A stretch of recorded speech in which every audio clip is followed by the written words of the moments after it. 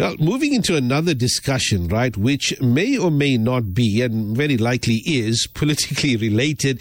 The organization Undoing Tax Abuse, or OUTA, plans to defend motorists' e-toll debt.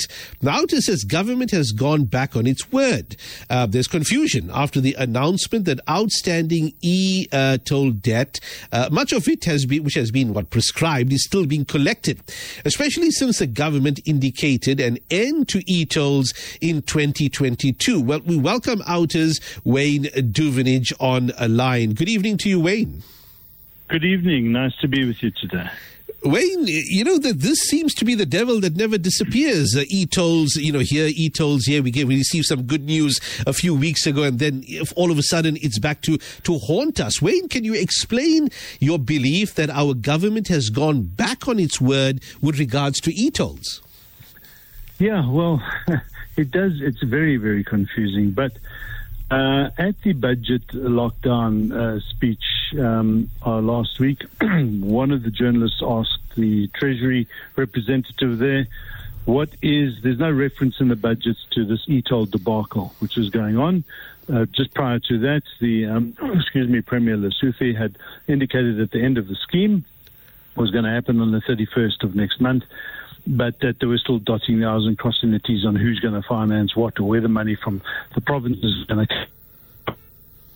That meant in the budget. She indicated, this is the Deputy General of the GD, that Gauteng, with SANRAL, obviously, because SANRAL is the billing agent, will still be pursuing the collection of outstanding e-toll debt.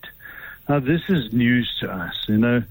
They've made this decision to scrap the scheme 2 years ago, or 18 months ago. They're now saying they're going to go and collect this debt, but most of it is prescribed. We're in court, by the way. In 2019, it was put on hold by SANRAL to challenge these summonses that they were issuing. And, I just think we have a situation where you've got province saying one thing, Department of Transport saying another thing, SANRAL being very quiet, the National Department of Finances saying another thing, and nobody out of these four authorities is actually on the same page. So, what should motorists do? I mean, of course, you might, with all likelihood, if you live in Gauteng especially, you might have got, thousands of rands, so if not more, of outstanding debt. What's your advice to them? I mean, carry on status quo, don't pay. Yes, we've been saying that all along. That is a very bad law. Irrational law, and irrational laws need to be, defeated through civil disobedience. That's where we are. That's where we have been. The scheme is pretty much defunct. But what we don't believe now, because I've missed many deadlines, is when Panyaza Lesotho says, yes, on the 31st of March, it's all going to be over. No election of e-toll. So use the gantries for other reasons. We say, well, that's great. That would be a welcome surprise. Just in the past, as we just a couple of days ago, the minister did say, look, with the 10 provinces of the debt, so is the 31st of March, setting. So again, confusion reigns on this matter. So we just say to the public, stop paying.